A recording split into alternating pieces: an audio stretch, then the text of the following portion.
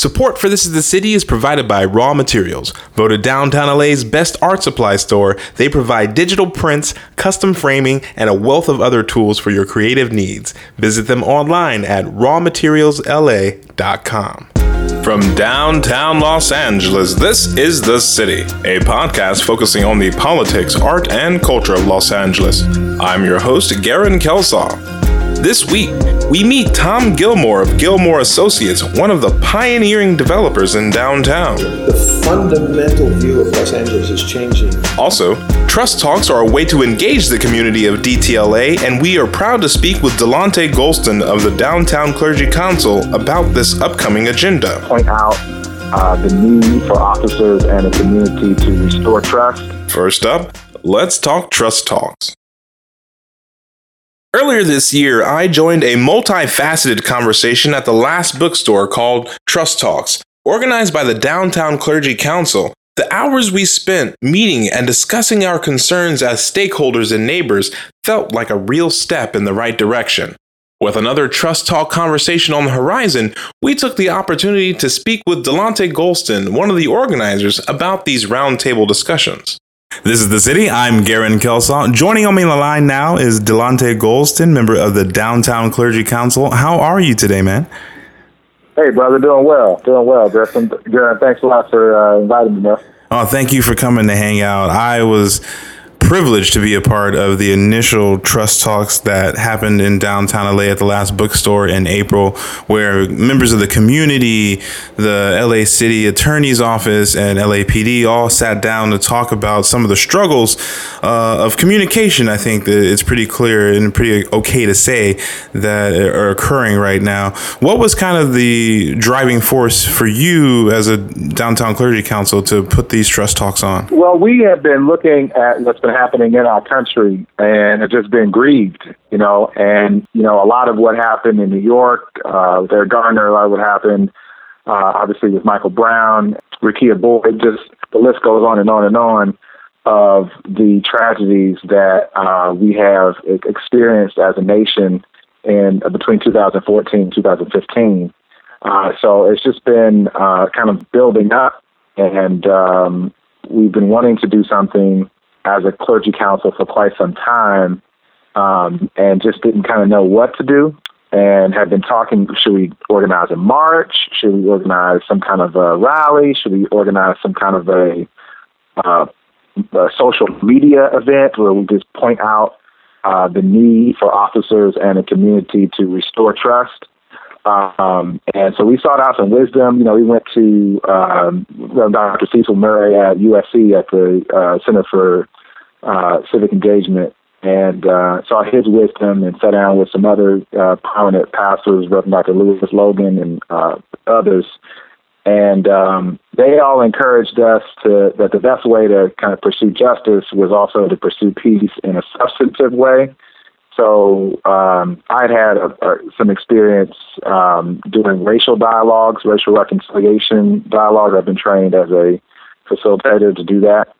And so my background is in real estate, and I have seen real estate developers and urban planners use what's called a community charrette process to kind of get key stakeholders involved so that a developer is not accused of trying to steamroll a project through a community. Instead, they try to get feedback and insight from the community first before they do any kind of major investments. So looking at that process, and also a kind of a racial diversity dialogue background, I said, let's try something different. And we had a great team of folks on the Clergy Council, Pastor June Garvey, Pastor Claudette Warren, Officer Deion Joseph, and a number of leaders from Union Rescue Mission, Reverend Andy Bales, obviously Pastor Kevin Hawes, who's the president of the Clergy Council, wanted to pursue something that was more substantive. So especially after we had met with kind of like a godfather, a father in the ministry, Reverend Dr. Murray, and got his counsel, we said, okay, let's try something substantive. And that was where we landed. So after the first one, what was the takeaways? What did you feel about it as it kind of dissipated in the waning months since April? Well, we were really fortunate to have some great data that we collected from the first talks. So all of our facilitators, we were fortunate to have facilitators from the LA City Attorney's Office, from World Vision, from other key like organizational leadership organizations. So we were able to call some of the conversations, some of the data from the conversations, and basically it fell into 4 main categories of what folks were interested in focusing on next. And so about a fourth of folks basically said that they wanted more of an opportunity they appreciated humanizing their story and humanizing the stories of officers, but they wanted to do more of that. So the humanization piece that comes from sharing your story was a big piece moving forward. The second piece that people said they wanted to see practical policy solutions talked about more in more detail. We did a little bit of that in the first one, but this next one is going to be even more focused on practical policy solutions for some of the issues that plague our community. And then third, and fourthly, we're going to get to those 2 issues. So those main 2 issues were mental health and policing and homelessness / affordable housing and policing. So our structure for this next Trust Talks event is going to be really focused around those 2 issues, mental health and housing and homelessness. And so that being said, let's definitely not forget to include everyone on the upcoming date of the next one. Oh, absolutely. Yeah, we're going to be meeting again October 3rd. It's a Saturday morning. We'll be meeting from 10 until 1 p.m. at a unique space in the Arts District. So that's October 3rd, Saturday morning, 10 a.m. until 1 p.m. in a unique space in the Arts District. That's 1275 6th Street. 1275 6th Street, right just east of Alameda. So it'll be real accessible for folks who are living on the row, and also be obviously accessible for folks in the Arts District and in downtown. We need to make sure you get registered. It's a registration-only event. So if you live, work, worship, or have a heart for downtown, if you own a business, if you're a service provider, if you're on Skid Row, if you live in a loft, if you in any way have a heart for downtown, be sure to register at www.trusttalks.org. That's www.trusttalks.org. And we'll see you on October 3rd. Fantastic, man. And so I want to kind of backtrack a little bit, too, and talk about what happens from here. Did you feel like you're getting good energy from the powers, kind of in quotation marks, that be about what is discussed here and about what's coming out? Because I know people want to be very involved, but they also don't want to feel like they're spinning their wheels, man. They want to feel like that, if we do this and spend time, that this is going to have traction and the input will matter.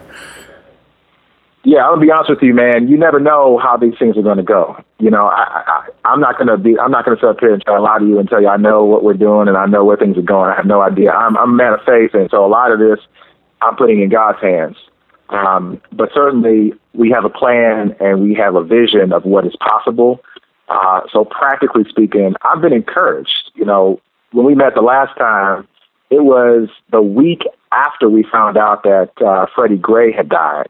And so, to be frank with you, I thought the thing was just going to fall apart. I thought the emotions were going to be too raw. I thought it was going to be just too touch and go. But people came ready to have real dialogue, real conversation, little fluff. People got in and went in and were honest. Both from the police perspective, they were honest about how they feel mischaracterized at times by the media, and the community were honest about how they feel frequently dehumanized by officers. Even officers were very honest about how they have been racially profiled by their fellow officers when they've been off and on duty. So it was real talk. So I valued that. But to directly answer your question about the powers, in quotes, I've been encouraged by their involvement too. LAPD, through Officer Joseph, who's the senior lead officer at Central Division for Skid Row, he stepped up to the plate. He's going to provide us with a good number of officers. Again, we had 13 officers last time. He's expecting the same, if not more, at this next event. He's also going to bring 4 beat officers, which was a request that we had based upon the feedback the last time. Because it's one thing to have, like, community relations officers, sort of the good guys, but it's another thing to have officers who are on the beat, who the community knows and may be critical of. So it's good to hear both perspectives, both the professional police officers who are professional kind of talking heads, if you will, but also to hear from the foot soldiers who are actually day in, day out, they're dealing with the issues of safety and balancing issues of race and class and mental health, et cetera, on the ground. So I've been encouraged by LAPD. I've also been encouraged by City Attorney Kurt Connect out of Mike Fuhrer's office in the City Attorney's office. They contacted me to meet up and are wholeheartedly behind this next Trust Talks. They have helped to facilitate bringing Councilmember Huizar's office to the table. We met with them last week. They'll have 2 to 3 staff at the event. They are helping to facilitate bringing Mayor Garcetti's key personnel that deal with mental health and housing to this next talks. And we have a meeting scheduled also with County Supervisor Hilda Felice's office in a week. We're expecting 2 to 3 staff from her office as well, through Molly Reisman, who used to work on Skid Row and the Skid Row Housing Trust, who now works as a deputy for Sheila Kuehl. So Molly helped us out there. And we're also hoping to have Mark Ridley Thomas's staff present. So it's going to be really key to have on the housing and mental health conversation to have folks that deal with homelessness on the city level, but also folks that deal with mental health on a county level. So we want to really have that representation at each table. And also, I'm really thankful to have more clear participation this year from the Los Angeles Community Action Network. I was privileged to meet recently with Eric Aries, who's a community organizer with LA Can, and I was privileged to go to a meeting with LA Can and got a chance to talk to Pete Wilson, one of the co-executive directors there.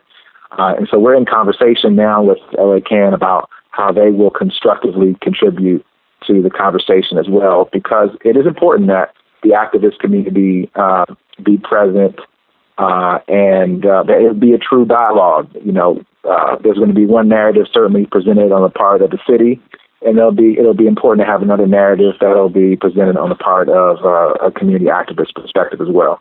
So we truly intend for it to be a table of true discussion and conversation.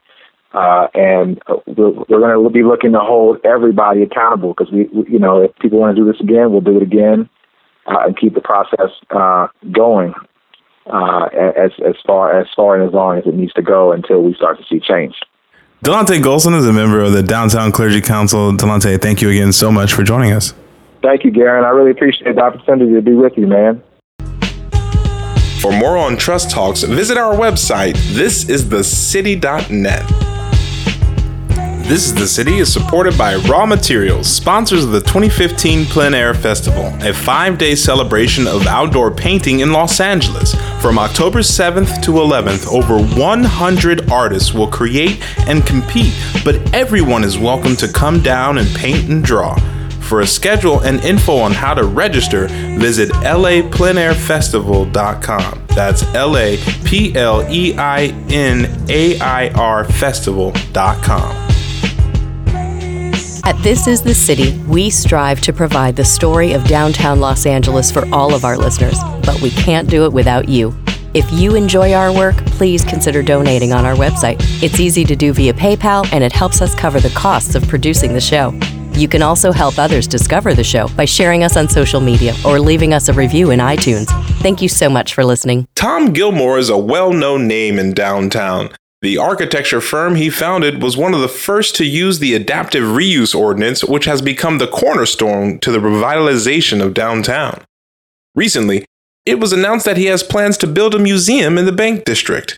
We had the pleasure to sit down with Tom to learn more about his views on downtown and this upcoming cultural contribution to our city. I'm Tom Gilmore, a Los Angeles developer in the historic part of downtown Los Angeles. And a developer of some fame, I might add, who has been around. It's fame or notoriety or infamy. I'm not. You can take your pick of any one of those three. Yeah. So we should talk about how you got started in downtown and how the renovation itself of downtown kind of came about. Do you want to tell us about your driving factor? Sure. I'll give it to you in a nutshell because it's like The Hobbit. It's such a long story, but I was actually here doing architectural consulting and was living in New York at the time and was working in downtown on a building right off Pershing Square.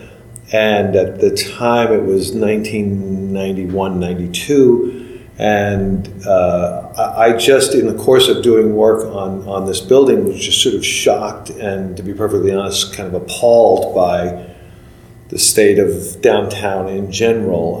Even though Bunker Hill was pretty well complete at that time, there was this incredible lack of street life and nightlife, and there was sort of a cultural wasteland other than Mocha up on the hill and the Dorothy Chandler Pavilion and all of that.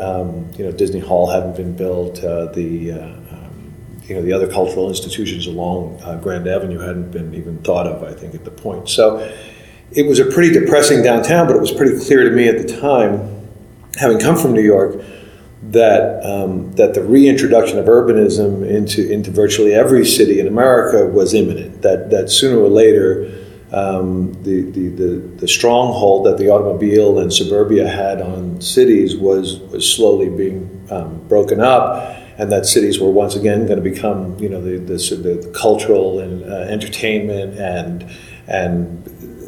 essentially the soul of the city once again. Los Angeles was unique in that Los Angeles was such a spread out city. It was so multipolar. It was so divided amongst itself that it kind of made sense that it was also the most dysfunctional major city in America when it came to its urbanism. But it was clear that if downtown could be reimagined, that it could once again have the gravitational pull that was needed to pull the civic society and cultural society and the general population into a dialogue with itself, and so we embarked upon that journey. yeah.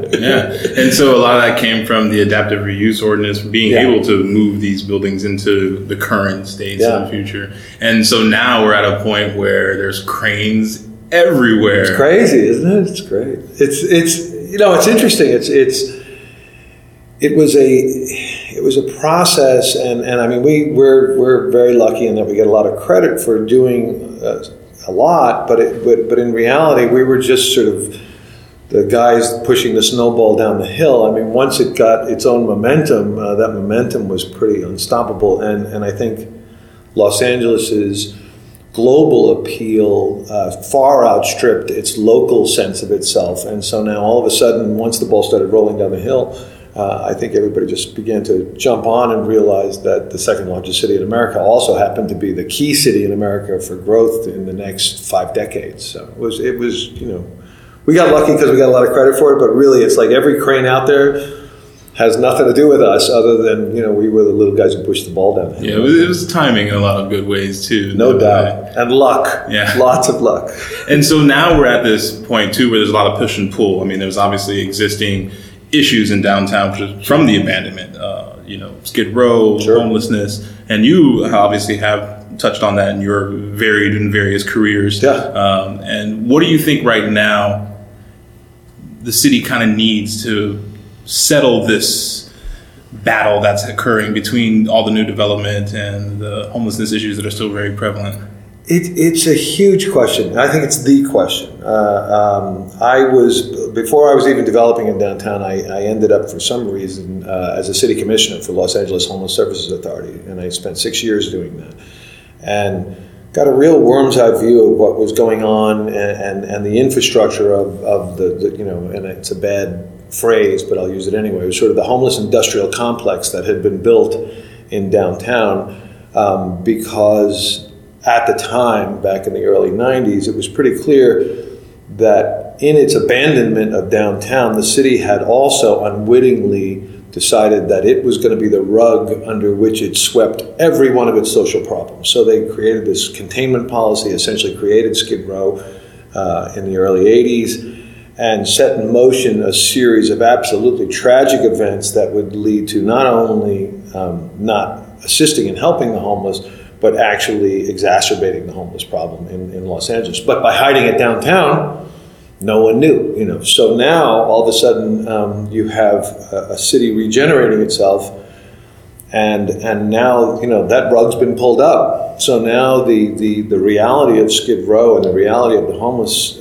situation in Los Angeles is becoming apparent, not to just those of us who live downtown, but to the broader community. And so while there's a certain amount of outrage throughout the city right now about homelessness, in an odd way, I'm kind of happy about that, because for so much of this time, everybody's been able to ignore it. And now there's so many eyes on the street that rational solutions are going to have to come to the surface.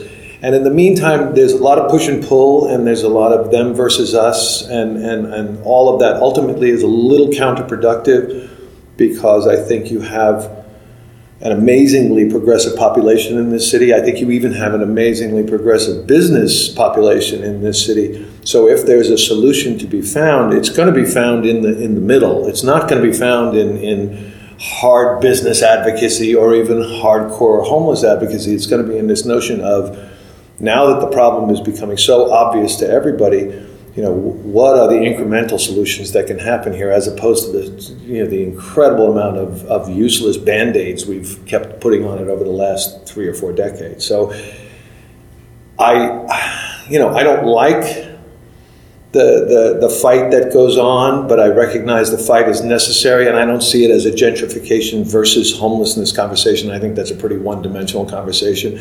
I think it's about the nature of change and the nature of cities, and the essential need to address homelessness comprehensively throughout the city, and not have the ability to just keep it away from everybody's eyes. I think homelessness needs to be front and center. I think it needs to be something that has a lot more weight to it than just how do we move people off the street. It's about how do we create an environment that prevents homelessness and that addresses homelessness as it does occur. But I don't think that conversation would have happened had not this new influx of humanity begun to identify and inhabit downtown. So it's an interesting thing. It's like I hate it, but I also know it's essential that we have that discussion. Well, I greatly appreciate the answer, because it is so much larger than the simple dichotomy of gentrification versus homelessness. And so I hope that we can all grow beyond that part of the conversation to the next steps of solutions. So let's talk about also, you were mentioning Bunker Hill, cultural institutions, and you are also considering dabbling into some cultural institutions yourself, I understand. We are. And it's hard to talk about it because we are in the early stages of it, but we're in very serious early stages of it, and we're committed to moving forward.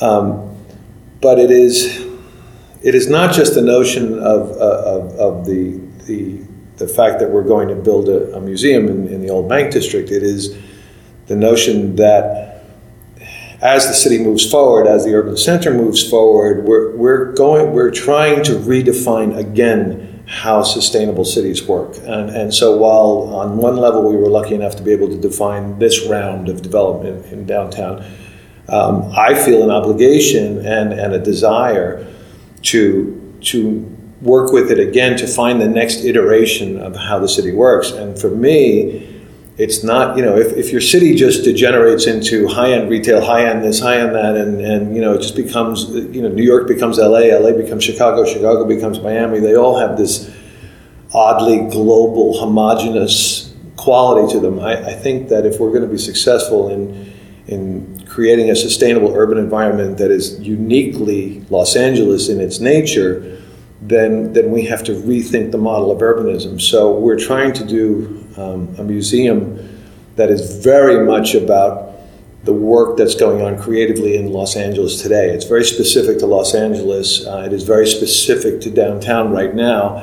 Architecturally, it is going to break out of the box in terms of what people's notions are about how buildings work and how museums work and all that. So we're quietly trying to do the next radical thing we can do. So it's going to take us about 5 years to do it, but we are fully committed to moving forward with it and creating the most insanely wonderful place in LA. Well, I just want to say that I'm sure myself and my listeners are happy to hear that we don't want a homogenous, Gucci-filled, strip of shopping, because there's more to LA than that. We're so much more. It's about content, really. I mean, it's commerce is really important. I'm a fan of commerce. Great, we all benefit by commerce on some level, but commerce can't supplant content. Content is the driving force of everything, and the thing that makes Los Angeles unique is the extraordinary creative community here, and the fact that they don't have a place for all those ideas to coalesce within is really unfortunate. I mean, you can do a little bit of Bergman Station, you can do a little in the Arts District, but downtown is revealing itself to be an incredible place to be able to coalesce and bring the arts together in a pretty meaningful way. So we're jumping in. This is the cultural nexus, so to speak, for young creatives to come and there's tech, there's artists, there's movie makers, and they're all interacting with each other in this little neighborhood. Kind of what you were saying earlier, too, about the street life and being able to communicate. Yeah. This is one of the only neighborhoods I know in Los Angeles where people know their neighbors. It's so interesting, isn't it? And hang out at the bars and know the bartenders. Yeah. Everybody's like, hey, I'll see you next weekend. It's very cool. I mean, we're going to Clifton's tonight for the opening of Clifton's. And it's just, I know there's going to be 500 people there, I know. And not, it's not the hoi polloi and the hoity-toities. It's just all the folks we know on the street that are doing their thing. What's interesting is that even in my hometown, New York, I mean, I'm sure you've seen it in the papers, but I'm also hearing it on the street in New York. The fundamental view of Los Angeles is changing in New York. They're looking at it now going, oh, so they're a really creative community that is actually doing amazing things and that they pay half our rent. For much larger space. That's awesome. I just became chair of SCI-Arc, Southern California Institute of Architecture here in downtown, and I was at their opening of Thesis, the Thesis show on Friday, and if there was ever a doubt in anyone's mind that Los Angeles is the creative capital of the world, and particularly architecturally, that doubt was erased from my mind this weekend, because the work that's going on at SCI-Arc, it's like the Manhattan Project of architecture. I mean, it's the most creative environment I've ever seen, and to know that that's like sitting in the heart of the city, and bringing students in from everywhere around the world, and then sending them back out into the streets of Los Angeles. It's just such an encouraging component of what's going on in the rest of downtown. But to have institutions like that, SCI-Arc, for having FITM here, for having USC nearby, I mean, that influx of new ideas and people from other countries constantly informing who we are is kind of the lifeblood of the new generation of downtown Los Angeles. It's what gives me that sense that this is an ascendant process, that LA isn't even thinking about leveling out right now, that its ascendancy culturally, educationally, and hopefully economically, and the rest is a long-term ascendant process. And the more I see it, the more I realize that we have to up our game. And I don't mean up our game economically. We just have to up our game in terms of the quality of work we do, all of us. And so I looked at the developers, I looked at restaurateurs, I looked at whoever's doing business on the street right now, and saying, this is your opportunity to play on a field that no one gets to play on. No one's playing on a field like this right now. The opportunities are huge in front of you, and there's no predetermined expectation about what constitutes success. So define success and then rock and roll, make it happen, because you have a playing field right now that's unlike any other in the world. So that just drives me crazy with how cool it is. This is the City is looking for underwriting. If you're a service professional or business looking to reach our diverse and growing audience in downtown and beyond, contact us at thisisthecity.net or thisisthecitypodcast@gmail.com.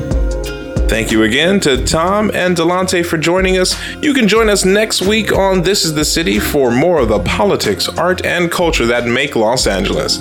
And be sure to check out our other show, Eat Drink Podcast, for the insight on what to eat and drink when you're in downtown. This is the City is written and produced by me, Garen Kelsaw, and my partner, Jonas Sosnowski. Our theme music is by Taj Simmons. You can find us on iTunes and Stitcher. We're on Twitter at This Is The City LA or on Facebook at facebook.com/thisisthecity. Send us a message or leave a comment. Let us know what you think and what you want to hear in upcoming episodes. Until next time, be well.